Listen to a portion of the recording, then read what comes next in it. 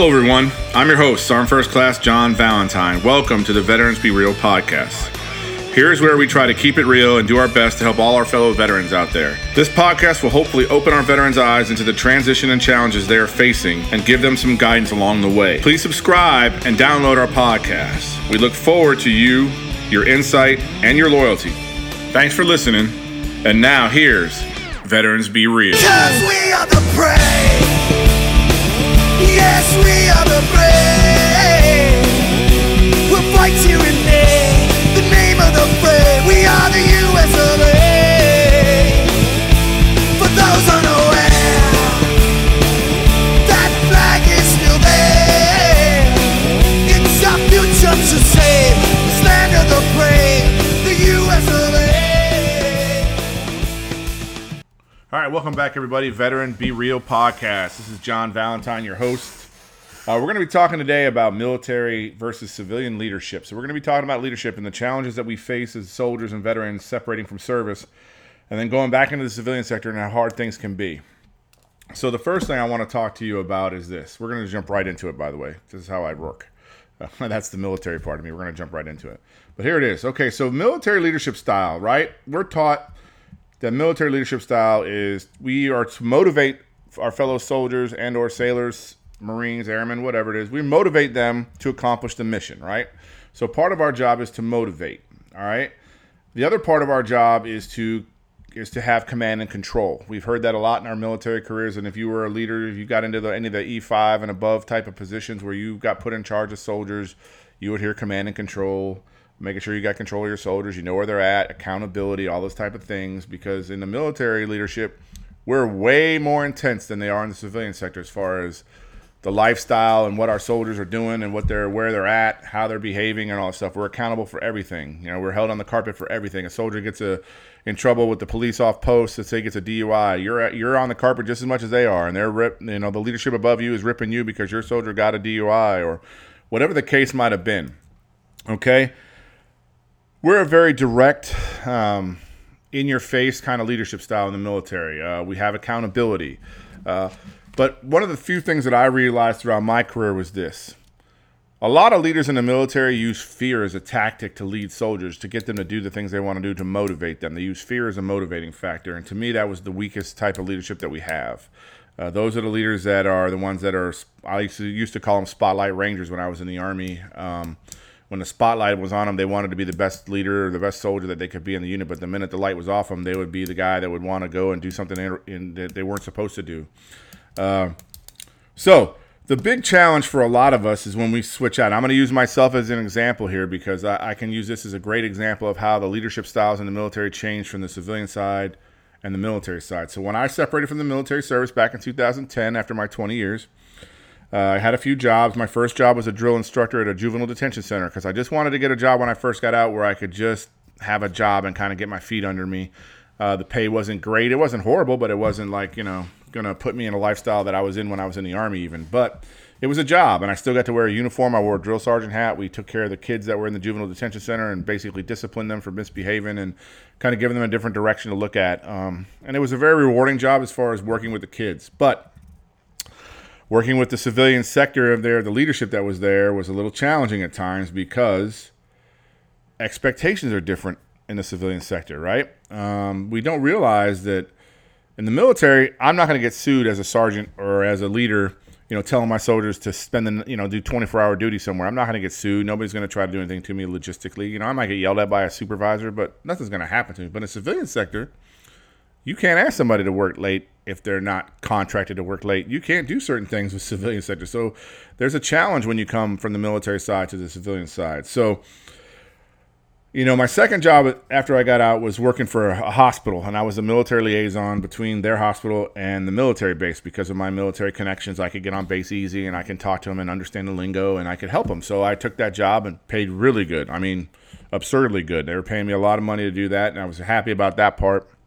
And I worked there for about a year. But let's just clarify that whole year. All right, so the first month, I was very laid back, just kind of learning my way around the hospital, the new civilian hospital I was working in, and the people that were there leading it, and the leadership styles that they had to try to figure out my best approach to people. So I knew how to approach people, because that's another challenge that we as military guys got to learn when we get out. you have to learn different approaches. You can't go up to your boss and treat them like you're a first sergeant or your sergeant major or your direct supervisor. It's different. So needless to say, throughout my time there, I could tell right away that I was more qualified to be the boss than I was to be in the position I had. But I was in the civilian sector now, so I had to work my way through everything. I had to start over from scratch. It's not like when I was in the Army, when you're in the military and you get out, you're an E7, E8, whatever, or E5 even, whatever you were, you worked really hard to get there. So your expectation when you get out is you're going to have a job that has the equivalency of that position you had in the military. Well, that ain't the way it works in the civilian sector, guys. They want you to start off back at ground zero and work your way up, and that's a big challenge as it is. But it's even more challenging when you're a senior leader like I was and you get into a position where the person above you, they might have the education as far as college goes, but they don't have the leadership style that can make their job and make their position or their department even more optimal and squared away. And then talking to them about it, then you become a threat to them because now they see you as a threat to their position. So now it's it's not like the Army where if you're an E7 and you're talking to an E8, the E8 ain't worried about it because you got to go through promotion stuff and blah, blah, blah. You might be smarter than that E8. You might know more than that E8, but that E8 ain't worried about it because he's already got his and he's not worried about it. In the civilian sector, people can get fired in a heartbeat if they don't think the person doesn't think they're the right person for the job. They can just get rid of them. So that's another challenge that we face. You know what I'm saying? I went into that job and I knew I was more qualified to run the department, but I was okay with just doing my job. But the problem is because that person felt threatened, therefore they felt, okay, I'm going to put this on him and I'm going to make his life harder. So they tried that, of course, and then, of course, I just, used the chain of command like I was taught, went over his head, and then, but of course that caused problems because when you go over somebody's head in the civilian sector, now there's a trust issue. There's a whole lot of things that go along with that, so it's a really deterring kind of approach. But here's the gist, guys. Here's what I get to with the leadership styles. Okay, we're talking about leadership, right?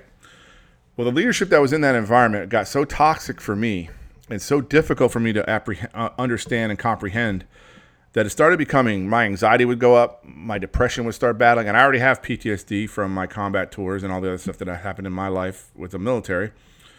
So I became more depressed. I became have a lot more suicidal ideations. I thought about killing myself. I thought about planning it out. My wife and kids were happy because of the money I was making. So I was like, okay, if it's about the money, it's what's really going to make them happy. My life insurance policy is going to make them really good because it's going to pay the house off. It's going to give them money for the next 10, 15 years. They don't have to worry about anything. So I really contemplated suicide. And then I had a discussion with a friend of mine, a buddy, a veteran, and he said, look, Nick, if you're not happy, just leave, bro. Go do something you're going to be happy doing. Make yourself happy where you work or happy what you're doing. It'll help you deal with your combat stress and with your PTSD and with your depression and your anxiety. And I said, well, you know what? You're probably right. So I went home and talked to the wife, and then I went in and gave my resignation and quit. And then I started a military nonprofit that I run now called Operation Family Support, and I'm still doing that to this day. I'm kind of be my own boss, I guess is the best way to look at it. And some of us as veterans, we run into that, right? We'd be better off if we were our own boss and we didn't have to answer to anybody above us, so we didn't have to get angry, or we didn't have to get frustrated, or we didn't have to get pissed off, whatever it is. It's hard because there's that. And because I remember on the civilian side, they don't have those expectations of the mission's got to get accomplished. It's get the job done. Hopefully you'll get it done. Hopefully you'll get it here. Hopefully we'll get to there. But I'll tell you, there was times at my civilian job that I was like, hey, boss, I can't get this done today because of X, Y, and Z, and they were okay with that. In the military, they wouldn't have been okay with that. But in the civilian sector, they were okay. So I had to learn that, too, that expectations were different for military leadership versus civilian leadership, okay? And remember, guys, a lot of guys, and a lot of you listening to us out there right now, you know that when you were in the military, regardless of what branch you're in, you had a supervisor that they use fear as their motivating factor to get you to do stuff. They threaten you with AR-15s, or they threaten you with staying late and working late, extra duty type of attitude, or a non-judicial punishment, yada, yada, UCMJ kind of stuff. So you know that it was out there. And the stronger leaders out there that were just trying to help you get things done and work were there to help you. You know what I mean? So in the civilian sector, it's a little different, though, because then you have to deal with, they're not direct with a lot of things they do. They give you expectations, but they're not as direct. They're more casual about their leadership style, meaning they don't necessarily have these high expectations. They just want the job to get done because it's going to make their life easier. So they have the attitude that, hey, just get this done for me so we can get this finished, and then we'll be good. So that's kind of expectation-wise grabbing. So, and a lot of times, civilian leadership gets scared, especially if you can be intimidating or if you have that that aura about you that's overwhelming to them because your leadership style or you're just the way you work, your functionality part at work is just so direct and so get the job done and get out of there. Finish the mission, get done and then go home. That's kind of the attitude we have as soldiers. So that kind of leads into where are we as soldiers and veterans when we get hired in these positions. The difficult part of it is we don't really know until we're there for a while. For instance, if you get out and you get a job at McDonald's and you were an E5 in the military and you were a leader, you were already in charge of 6, 8, 10 people, and now they bring you in McDonald's and you're working on the line, or they might even make you start you off as a shift manager if you're lucky. I wouldn't call it lucky because a lot of those expectations can't be met in the beginning, but you're working and you're doing your job at McDonald's and you're trying to work up to become the shift manager, maybe later on the day manager, the night manager, whatever it might be. So you're working because you work now. Our whole focus now is soldiers and veterans. I'll tell you, at least my gut was when I got out, I wanted to make as much money as I could right away because I knew we didn't get paid a ton in the Army, but I need to at least make what I was making when I was in the Army so that I could take care of my family. You know what I'm saying? So you're pushing yourself to make more money and a lot of time you intimidate people when you do that because you make other employees you're working with. That's another thing we're going to talk about here is really, let's talk about your coworkers real quick. All right. So you get into a job, you just get hired, you're a veteran, you come in. Now, let's just be honest. Do you think maybe you might intimidate them a little bit? Some of these people you work with might treat you fairly and they might feel, proud that you're there working because they're proud of their country and they're actually patriotic type people and they want you there. But there's a lot of people you're going to work with. They're going to be fearful of you. They're going to be envious of you. They're going to be deviant and try to work around and get you fired or get you in trouble right away so you don't look as good as you do because you're a veteran. You know what I mean when I'm saying that? Like they already know you're a veteran and the leadership, the ownership or the people that own the company are looking at you different anyway because of that. So they're going to try to make you look bad. So you take some of that shine off of you, so to speak. And I know I went through that. I had a young lady I worked with, man, she would do anything in her power to try to make me look bad. And I don't think she was doing it to hurt me personally. It was a professional thing. She was trying to make herself still look better than I was a veteran coming in. So I already had like a notch up on her, so to speak. So she was doing what she had to do to make herself look better to her boss. And that's just the way it goes, right? Which leads me to this. Is hiring veterans always a good thing? I mean, all of us need jobs, right? We're all veterans. We need to get out and get jobs, right? But is hiring a veteran a good thing or a bad thing? Is it kind of like affirmative action? Like they're going to hire us just because and then throw us in some job that's not really useful to us or to help us with our future of our career in the civilian sector or our aspirations to do well at the job they hired you for to eventually be in a leadership position or a management position or whatever it might be. So you got to look at, is this company hiring me because I'm a veteran or because I'm qualified, right? And I'm going to have a gentleman in here later on, an old retired sergeant major that works over the Veterans Work Committee or Veterans organization that helps soldiers find jobs. And he's going to tell you flat out, a lot of times soldiers take jobs they're not even qualified for because they're veterans and it's about the money. Some of the other there's some nonprofits out there in the world that hire veterans when they get out just so they have the face of the veteran. It's not because the soldier or the veteran was qualified for the position or whatever, and they're paying them a handsome pay, but they're not really qualified for it. So you're kind of undermining that soldier's self-worth based on what you're paying him, based on what he's really accomplishing for your business, which, in my opinion, leads to a lot of the suicidal ideations and the depression and the anxiety because they feel pressure, but then they don't feel pressure because there's no real pressure on them, but then they feel like they're stealing the money or taking money they shouldn't be making or whatever the case might be. So a lot of those things are determined that way. Then, of course, there's the legal part of working for a civilian company. In the Army, I couldn't get sued for telling a soldier to stay late and work late. I couldn't get sued for making a soldier do push-ups or doing whatever, whatever the situation might be. But on the civilian side, let's just say, for instance, you say something to a female coworker of yours or a female subordinate of yours at work, and she took it as sexual harassment because she thinks she's pretty or she thinks she's whatever she thinks, right? And I'm not saying you sexually harassed her or that whatever, but because she feels that way, she sues the company because of sexual harassment. And let's just be honest, how many of us out there have listened and heard about companies that are just getting sued all the time because of actions of one employee might have said something smart? Like, as soldiers, we use a lot of acronyms and we have a tendency to use foul language a lot. And we might say, whoa, that shit, did you see that shit? That bitch is crazy. And just because you said the word bitch, even though you weren't directing it towards anybody, a female coworker heard it, and now she's claiming whatever she's going to claim to get a lawsuit started so she can make some easy, quick money. And then your ass is going to be out of a job, or your ass is going to be, looking for some new position because you made a mistake just because you were talking smack at the water cooler, so to speak. So all those things, though, think about everything we've talked about so far, everything I've mentioned so far, all that stuff leads into how do we transition as soldiers into the civilian sector? Me personally, I got my own business now. I don't work for anybody. And it's not because I can't work with people. It's because my expectations are always so much higher than theirs. My results are always pushing to be higher than theirs. So it made it very difficult for me to work with people who didn't have the same mindset as I did. And unless you're working for another veteran, which some of you may get lucky, and a veteran hires you and understands the military and what he thinks your expectations are going to be, and he puts you in a position to be successful.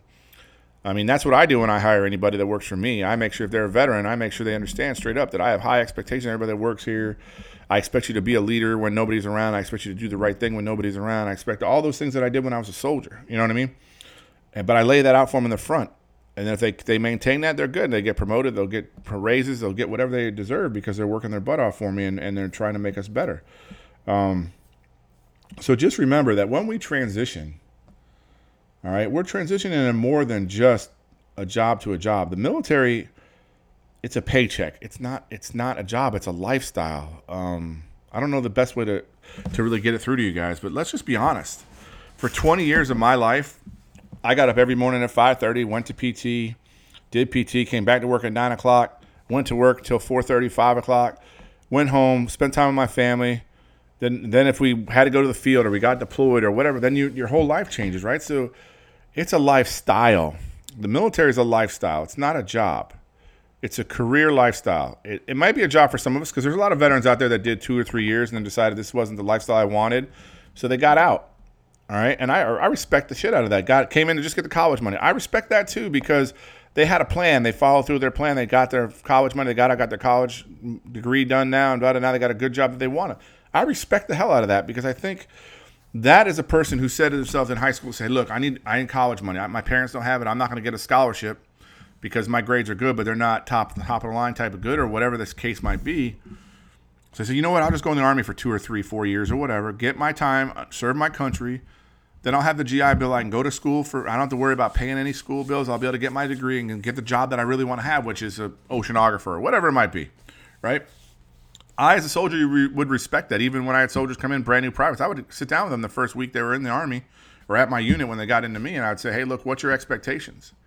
What's your 5-year goal? And they're like, well, Sarge, I think I'm just going to do my 3 or 4 years or my 4 years, and I'm going to get out and go to school. I want to be a veterinarian, or I want to be or whatever. Okay, cool. I can respect that. But here's what I expect of you. The next 4 years, I expect you to be busting your butt for me, to get the job done, and help me understand, why you felt that way. And then they teach you that. And then I learned that, and I got more educated. I understood it better. And that's why I respect it more now because of that. Now, the veterans I have a problem with are the ones that came in the Army because they use the excuse, well, my mom and dad were poor, we were homeless, whatever, blah, blah. And then they get in the Army and they act the fool. You know what I'm saying? Or get in the military, they act the fool. And end up getting kicked out of the military for a Chapter 13 or Chapter 14 or a bad conduct discharge or general conduct discharge or dishonorable discharge. And then those are the guys that I talk about. We're going to talk about later on, too, with our Stolen Valor type of episode. We have that episode. Because to me, those guys are just as bad at stolen valor as the ones that steal valor and go out. The ones that get out on bad conduct discharges or general discharges under conditions that were because they were doing stuff wrong, like drugs or alcohol or beating their wife or, whatever it might have been. Those were the type of soldiers we didn't want in the Army or in the military. So that's a challenge too. So leadership is a challenge on all aspects. Leadership's a challenge from that part. But back to the whole story about me and the stress that I was under and the suicidal ideations and all that stuff, because I'm a big proponent of, no veteran should take their life. And there's always a better day tomorrow. There's always a chance for the day tomorrow to be better than it was today. So there's always that forward. Now, and I'm not going to lie to any of you out there.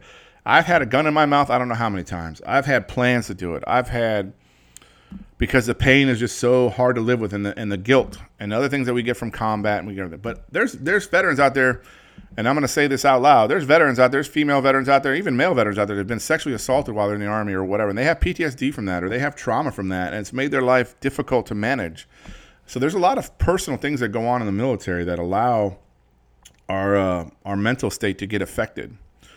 And when our mental state gets affected, that's when you hope that the leadership that you've been taught can teach you how to get yourself out of it, how you can work yourself through it. Now, I, over the years, have been through therapy, I've been through counseling, I've been to support groups, I've been to different things. But I attended a retreat back in November of 2019 that changed my life. And it was just that final click that finally clicked for me. And my life has changed completely. I'm a much better person to my spouse. I'm a much better person to my kids. I'm a much better father, a much better husband. All because I went to this one more retreat with my wife. It was a week long. It was one of the best things that ever happened to me, seriously, guys. And I'm going to introduce that to you guys here later on. But you guys got to understand there's always a better day tomorrow. Leadership is the biggest challenge in life because some of us are leaders and some of us aren't. And that's okay. It's okay if you're not that stand out in front of the crowd and you're going to be the guy who says everything and tells everybody how to do it. We need people out there that just do the jobs too. And that's important because not all of us can be leaders. Even people that were in the military. I know retired sergeant majors that were so exhausted from leading that when they got out, they just got job they volunteer at places, they just help out, they just do it. They don't want anything to do with telling anybody to do anything anymore. They just want to be Joe Smith or Joe Snuffy or whoever they are. They just want to be loved by their family, respected by their friends and their coworkers, and meet some people and maybe help some veterans or whatever they might want to do, but they're just content with who they are now. And then there's those younger veterans like me that cat out, that wanted to, set the world on fire and do a lot of great things and do all that stuff, and then you lead into it. So leadership is a challenge, everybody. We all know that, and we all live with it every day. But I think the overall concept of leadership has always been to motivate people to get the job completed or get the mission done. And like I said earlier, a lot of military leaders use fear to get that motivation done because technically you could use fear to motivate somebody because fear does motivate people. But is that the type of leader you want to be, that you have to scare people into doing what you want them to get done instead of motivating them to get it done because you're willing to get down there with them and get it done and, do that stuff? Like me, I was a big guy, man. In the Army, on Mondays was our motor pool day, right? Everybody's at the motor pool on Mondays to do maintenance on all their vehicles for their units, for units that were field units that had field vehicles and stuff. So every Monday, I would be right there in line. We'd line up, we do formation, they do an inspection, do all that stuff in the morning. But then we got to get on the vehicles.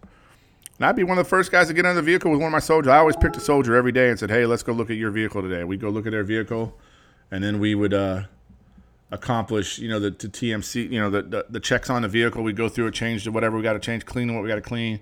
And I was a big stickler about the vehicles being clean and prepared, so that was a big deal with me when I was the first sergeant, platoon sergeant, and all that stuff. So, but I was right there cleaning the vehicles with the soldiers, and they'd laugh. They'd be like, hey, Sergeant V, what are you doing down there? I'd be like, hey, I'm no different than you. I was a private once. I was a specialist once. I was a sergeant once.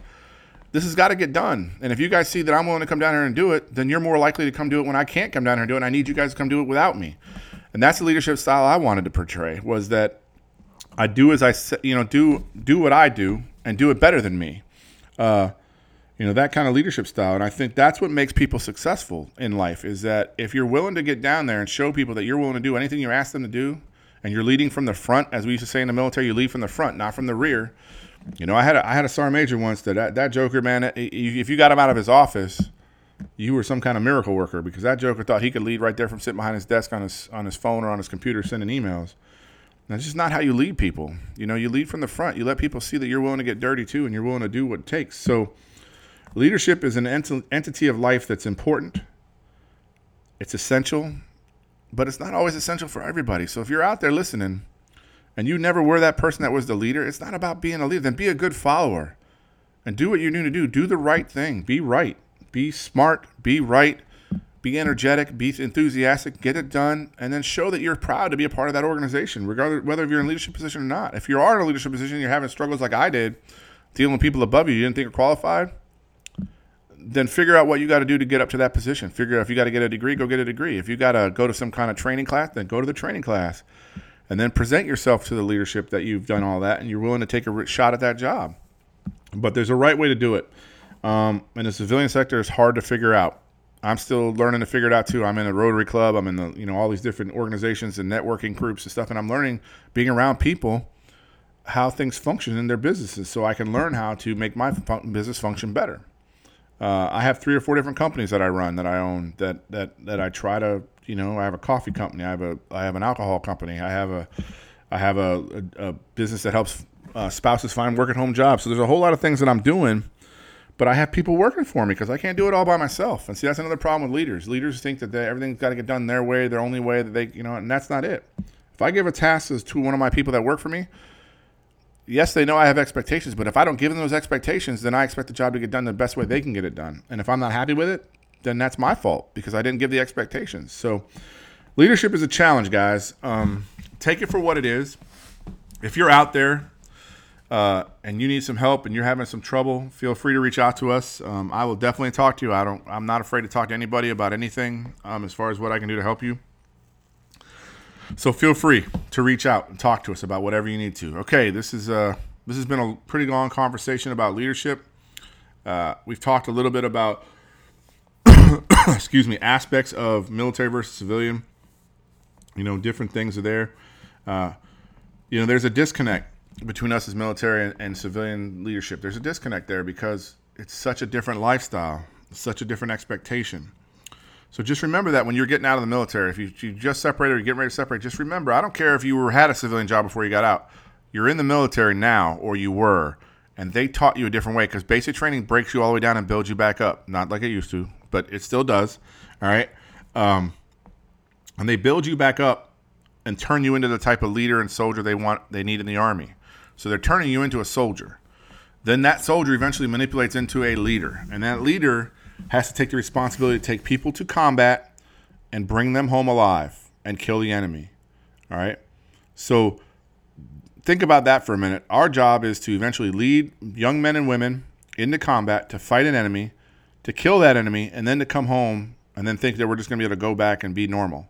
I'm going to tell you guys something, and all of you who've been deployed and been to combat know this. You do not come back the same. Doesn't mean you're broken. Doesn't mean you're a bad person. You've seen things that other human beings have never seen or shouldn't have to see. You've done things that other human beings shouldn't have to do or had done. All right? You're different. You just now have to learn to adjust to those different feelings and those different expectations or those different aspirations of who you are and figure them out. It took me damn near 10 years to get a handle of who I was after all the trauma that I saw and went through while I was deployed and in the military. Literally took me 10 years, guys. I retired in 2010. It's 2020. So it literally took me 9.5 years, basically, before I got to that final event that helped my life change with my wife. I went with my wife. We went to that retreat, and my life changed. I was there with her. I got my eyes open to her needs different than my needs. And I tell you guys and gals out there, listen, you don't come back from combat the same. There's nothing wrong with that, though. That's a normal attrition of life. That's what happens to you. When you go through anything traumatic, your life changes. You could be in a horrific car accident and you could lose a leg. Well, guess what? You're not the same as you were before the car accident. You're different now. Now, you can either take pity on yourself and feel bad for yourself, and you can make people feel bad for you, or you can say, hey, look, I'm a soldier, I'm a veteran, I'm a human being, I'm an American. I'm going to get through this. There's ways. There's people out there that'll help me, that'll get me guidance that I need to be better at what I do. There's people out there that'll help me learn how to drive my car with only one leg or how to walk with only one leg. I'll be able to walk again. I'll be able to do whatever again. I'll be able to think straight again. I'll be able to not be depressed every day. Whatever your issue is, there's a way to get through it. But you have to be real with yourself. You can't sit there and just suck it up and go use up everybody's feelings. Oh, poor veteran who got his leg blown off over in combat. Oh, we should give him a car. We should buy him a house. We should do. Hey, if people want to do that for you, great. Let them do it. But none of us should be asking for that stuff. All we should be asking for is the guidance to get our lives back to a position where we can be back in control of it to the best of our abilities. All right. And that'll lead us into our next episode, which is probably going to be about stolen valor and some other things we're going to talk about. But hopefully today's little insight in leadership helped you a little bit understand the challenges that we face going from military to civilian sector. It's hard. The military uses fear and direct leadership styles. The civilians are more casual and more laid back about it because there's other reasons. There's legal reasons. There's all kinds of reasons why civilians have to act the way they do and where the military doesn't have to act that way. The military gets away with a lot. Okay, they get away with a lot with their leadership styles. It's not a bad thing or a good thing. It's just the way it has to be because, again, we take people into combat zones and people die. I go to work at Walmart. I'm probably not going to die unless some crazy person comes with a gun or something. And even then, as a veteran, I'm not going to die because I know how to react to gunfire and all that kind of stuff because I have training. But that's here nor there. And we're actually later on going to have an episode about our right to bear arms too, everybody. We're going to talk about that a little bit too on this thing because we're going to be real with everybody out there and talk about guns and other things. But leadership is the cornerstone of everybody's life. Because even at home, right now, all of you, there's leadership in your house. Like my house, my wife is in charge of the house. My wife is the rule maker.